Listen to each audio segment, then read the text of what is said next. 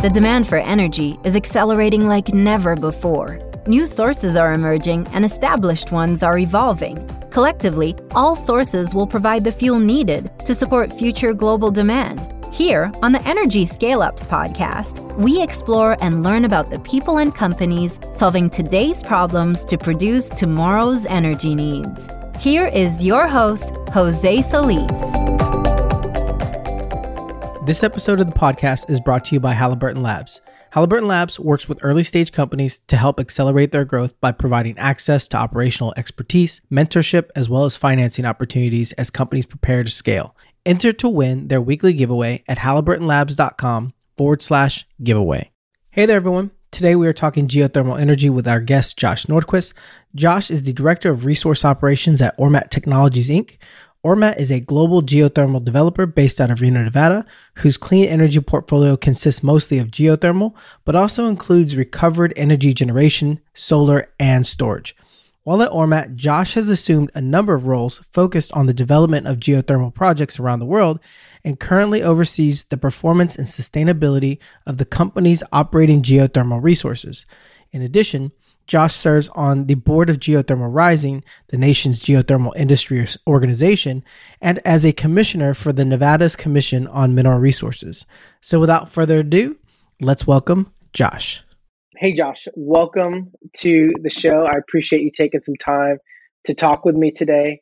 I'm really interested to learn about geothermal, right? Because geothermal is something that if you've been around the energy industry for a while, you definitely have heard about it.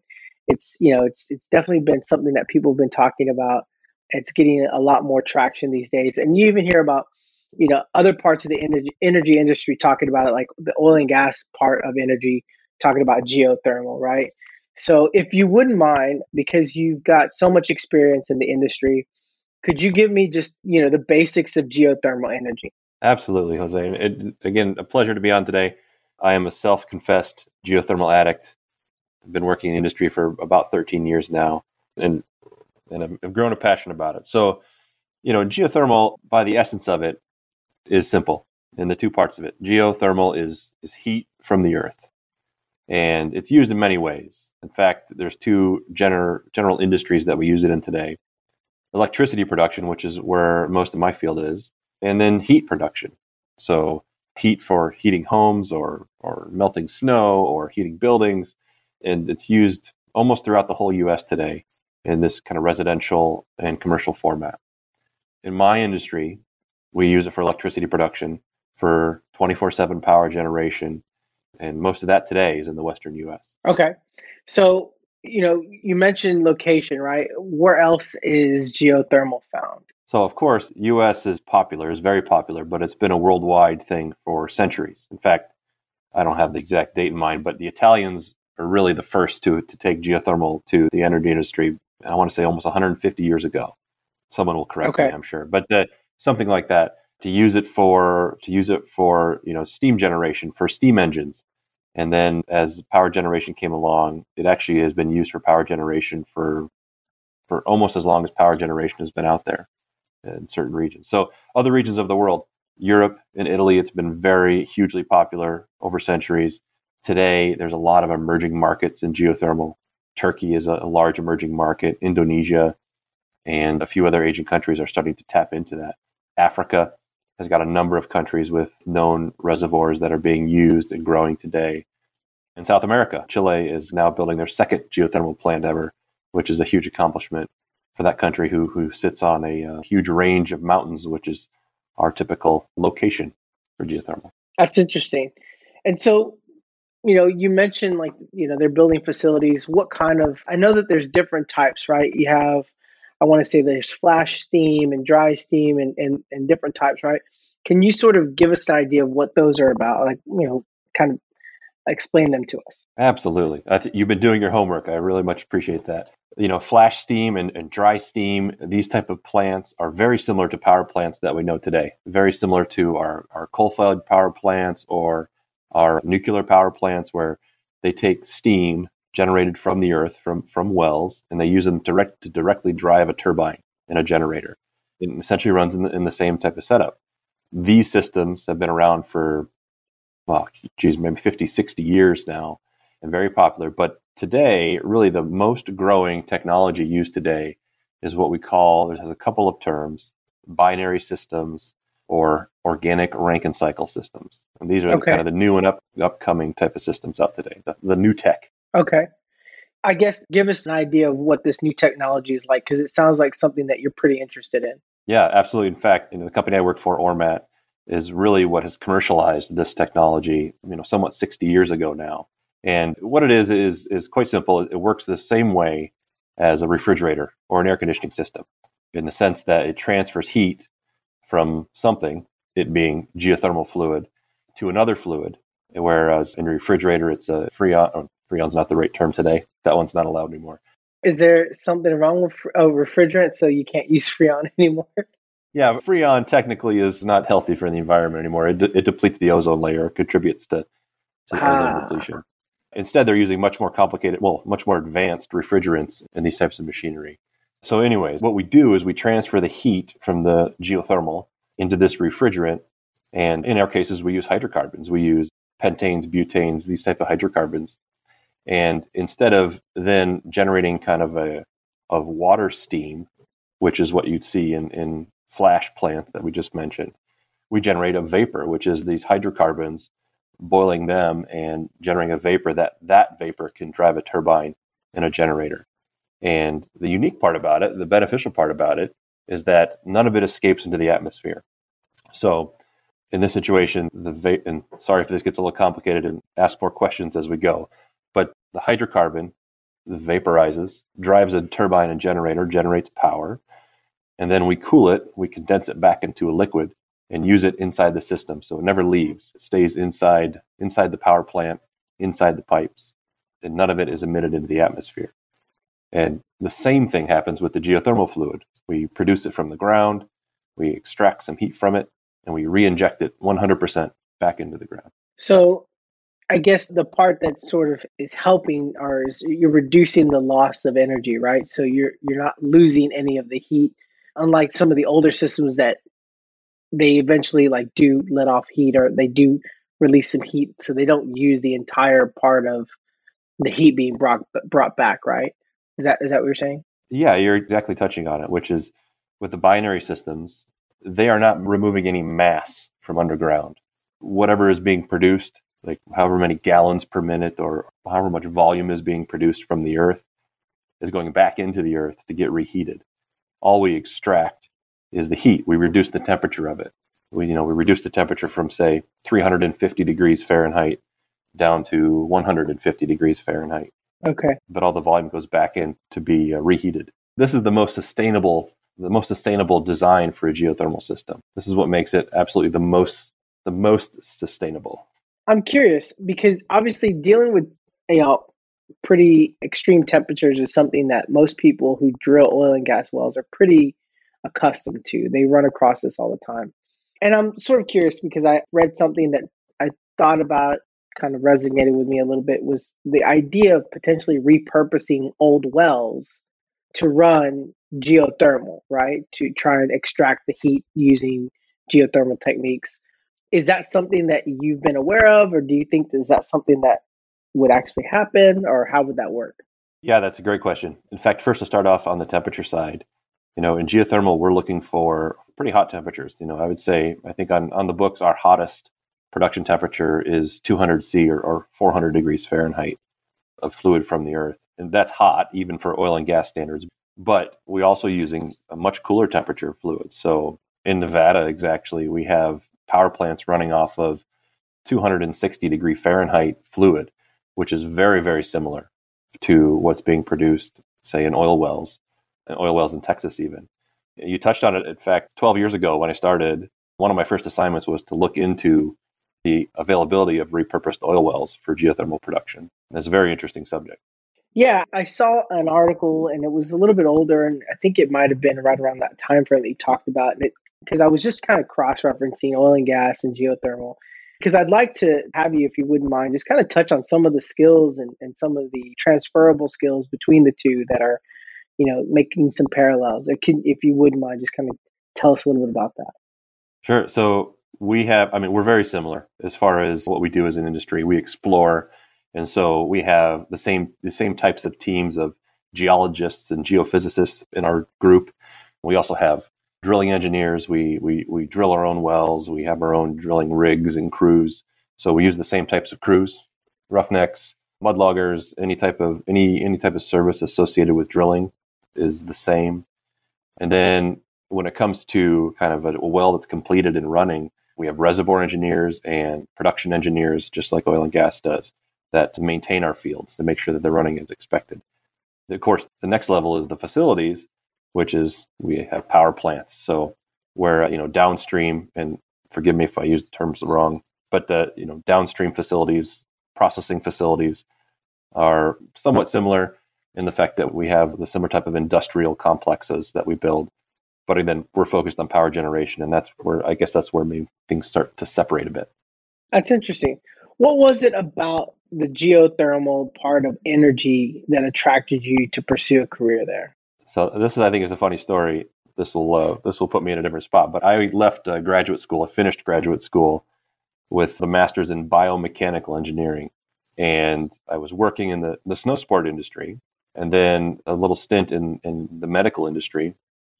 And I drove by a geothermal plant every day, pretty much, outside of Reno, Nevada, where I call home. And I had no idea what it was.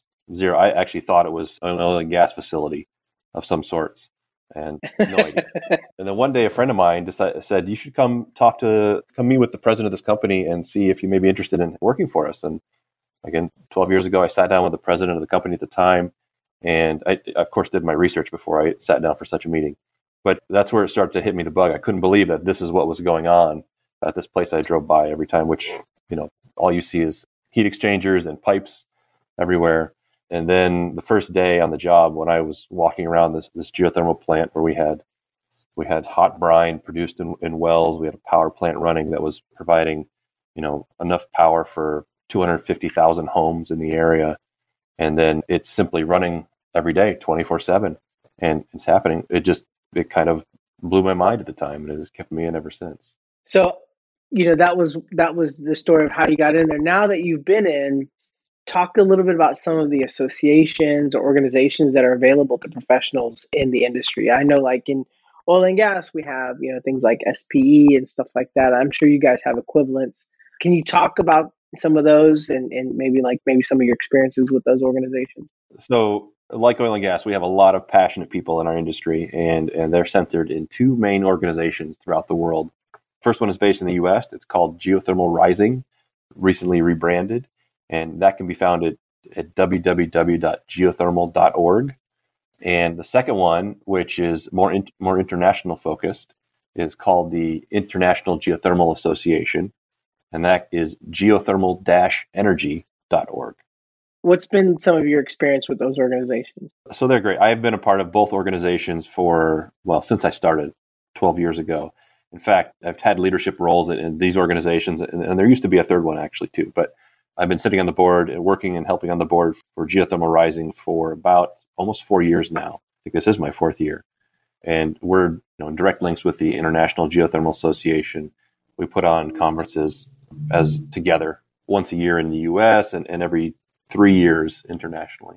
And I mean, I'm sure that there's a broad range of subjects that you guys cover during, talks during the conferences. But what's something like, I know for an oil and gas conference, I typically have a general idea of there's going to be some keynote speakers who are executives from some of the top, companies and service companies. And then there's going to be some papers presented. And then obviously we're going to have vendors and there's going to be a lot of exhibits and stuff like that. Is that something similar, or how would that be structured at one of these events? It's actually very similar. I'd say very similar, just not as big. Okay. You're being much smaller, I think, in size, but very similarly structured. Every year we're looking at both the research, the development, and the progress that the industry is making from, whether it's new projects coming online. For us, for the geothermal industry, a new project for us is, not just drilling wells, but drilling wells and building a power plant and bringing it online, as well as talking about new research that's happening. We've always been intimately focused on drilling activities and how to advance drilling activities. A lot of times learning from the oil and gas industry, which is much larger and has many more resources than we do, I'd say. What would you say? I mean, that sort of brings me to the idea and the topic of, challenges that you guys are facing in geothermal. What would you say are some of the challenges that, are facing that industry, or the part of this energy industry? Yeah, I think a lot of our knowledge interest is in both the drilling and the operation of wells. Very similar. For drilling, we are always looking on how to make drilling more efficient and faster, which in a sense reduces costs. There's an analogy I like to use, and I'll throw it at you too. I like to use with a lot of people, and I think it hits home pretty well. So you can tell me if you agree. So when we drill for oil, we produce barrels of oil, and each barrel is worth whatever it is on the market that day, relatively speaking. So let's say the barrel's worth $60. When we do the same thing, we drill wells, we produce this hot fluid. That same barrel of hot fluid, instead of selling for $60, we have to convert it to electricity, and we sell it for 6 cents. So we sell 6 cents of electricity for every barrel of produced fluid. Now that may seem initially like, well, wait a second, where's the money coming from? That's usually why I use the analogy. But my response is always that, we get that 6 cents every barrel, every day for 20 years, guaranteed. No market volatility, no ups and downs, no concern about the next day. We get 6 cents, and we'll get it for 20 years, and then we'll renew the contract and get it for another 20 years, and then another 20 years. And it's electricity production. It's different, but it's a different market. What are the initiatives being driven right now in geothermal, and what do those timeframes look like? I mean, is there an initiative, say, by X year we want to be producing this much, or by this, you know what I mean? Yeah. Because we're an energy producer, most of our incentives, we'll call it, are focused on the renewable industries.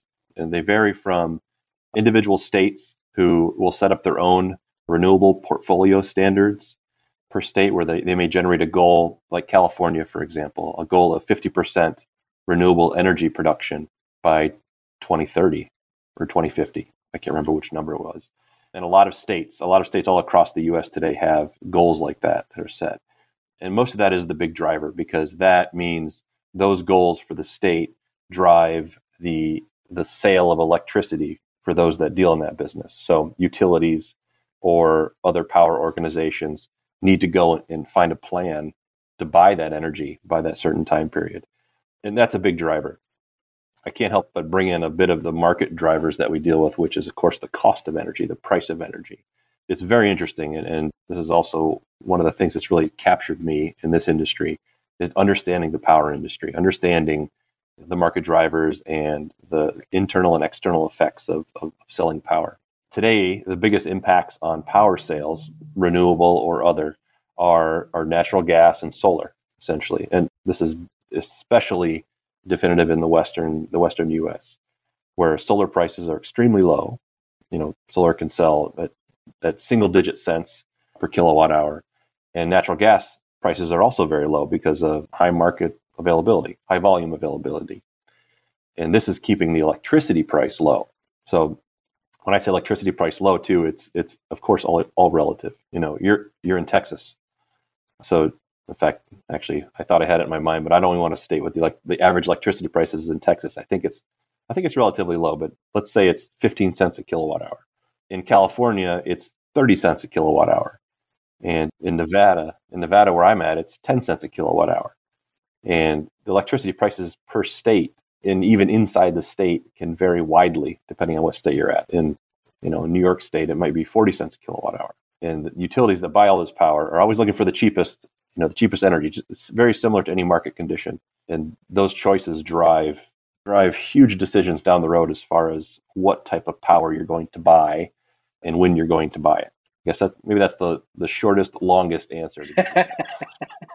Out of all of the countries that are producing geothermal, which ones would you say are A, leading the way, and B, who are the new emerging players? So there's no doubt in my mind that the U.S. is still the most advanced and successful country when it comes to geothermal development and operation, as far as having the most amount of operating geothermal plants and the most development occurring. But outside the U.S., there's a number of countries that are really making big splashes. And I mentioned at least most of them earlier. First one I'd mention is in Indonesia. Indonesia has a long history of geothermal, actually a long history of oil and gas involvement in geothermal. They're in Indonesia. Chevron owned and operated geothermal plants for many, many years, and is now kind of had a resurgence for geothermal energy. So there's a number of projects active today, and being an island nation that Indonesia is, it has phenomenal resources. It's located on the Ring of Fire around the Pacific Ocean. It's got known high temperature, high production resources, and is in a massive growth state today. Yeah, that's interesting. I remember, certain projects, oil and gas projects happening in Indonesia, for pretty long periods of time, and definitely understanding some people that have even gone from the US to work as expats in Indonesia because there are so many opportunities to work in the industry out there. So that's really, really interesting. Just sort of looking at it as another point of view, what environmental impacts are taken in consideration when we're thinking about geothermal? I know, obviously there's always the space, right? How much space it takes up? What's the footprint like? What are things like that? Are those challenges that you guys deal with pretty consistently?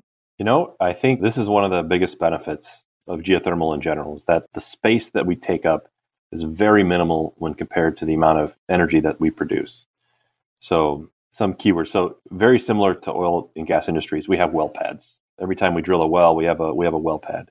And somewhere nearby that well pad, we have a power plant where, let's say a well pad is 1 acre, which is probably an overestimate.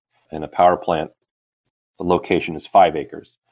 We may have one plant that takes up a total of 10 acres of total disturbance for somewhere around 30 megawatts, or that translates to somewhere around 30,000 homes or small businesses running. And this is a very low megawatt per acre figure compared to other renewables, and something that we discuss with a lot of people. Solar, of course, depending a little bit on the location, solar uses 7 acres per megawatt to generate electricity, to generate 1 megawatt of electricity, where we use a small fraction of that. I'm curious, from what I can tell, geothermal has all been based on land. Are any geothermal activities taking place offshore? There is some interest there. In fact, there is some attention that's been thinking about that for some time. Some of the technologies that oil and gas use for deep offshore production have sparked the interest of the idea of putting a geothermal plant in the ocean. And there's been some serious thought about that. Anything about geothermal that we didn't cover during this conversation that you feel like is really relevant that you would want to make sure to leave with the listeners?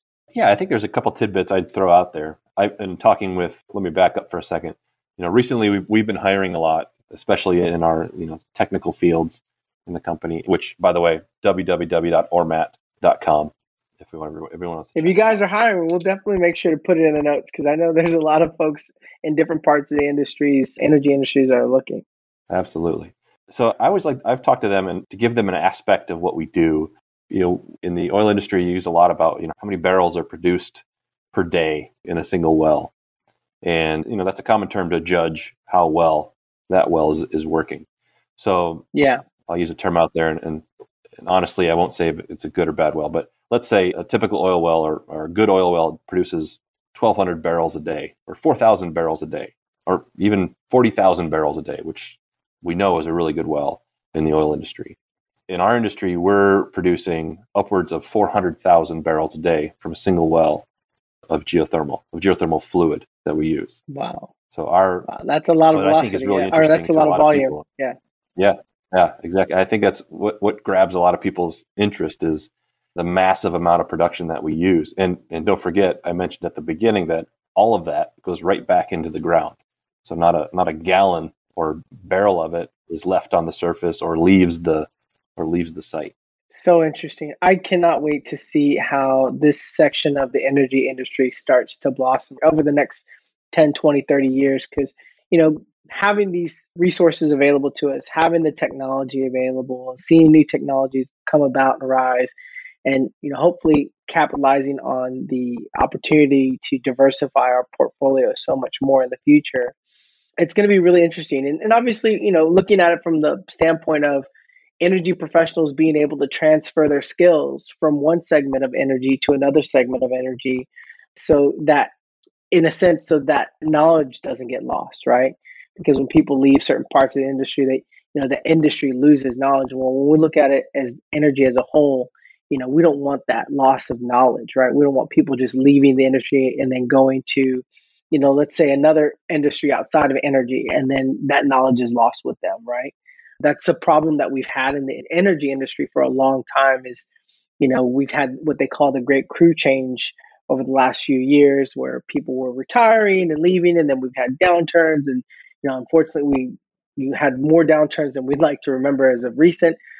But I think it's important that energy professionals, take a look at the big picture and say, okay, maybe oil and gas is not where I should be at this moment, but maybe somewhere like geothermal is where I should look and try to pursue some, opportunities there or mix those in so that they don't lose that knowledge, or that knowledge doesn't go to waste, right? And they can sort of repurpose themselves and go into that part of the energy industry. I was going to say, I can't help but relay as a representative for the whole industry how excited we are to be able to mingle more on the oil and gas side. I think we've been saying for years that we know there's a tremendous amount that we can learn from what's been happening in the oil and gas industry. And we've been hunting and digging for any opportunity to try to bring some of that knowledge over and benefit, and for our industry to benefit from it. So I think there's a tremendous opportunity between our two industries. Awesome. What's the best way people can get in touch with you or follow you? Is it Twitter? Is it LinkedIn? How can people follow any of your content that you're putting out on social media? Absolutely. Well, admittedly, I'm terrible at social media, but on LinkedIn, my LinkedIn profile is always active. And I would encourage people to follow the company. I mentioned www.ormat.com, which we have social media. I think we run Twitter and LinkedIn, and I think that's it. As well as, again, our geothermal organization, Geothermal Rising, which is on Twitter and LinkedIn and Facebook, and is much more active on the social media front. Awesome. But I'm, of course, always happy to hear from people and answer any questions from anybody that may have them. Awesome. Well, Josh, that wraps up our episode for today. I don't have any more questions, but I think that we'll definitely be looking forward to talking with you again in the future to get an update on how things are going. And maybe we can talk about some current events in geothermal the next time we speak to each other. But for now, I really appreciate it. And I look forward to keeping in touch with you, and take care, Josh. Thanks a lot. Appreciate it. Join us again next week for another episode of the Energy Scale-Ups Podcast, a production of the Oil and Gas Global Network. Learn more at oggn.com.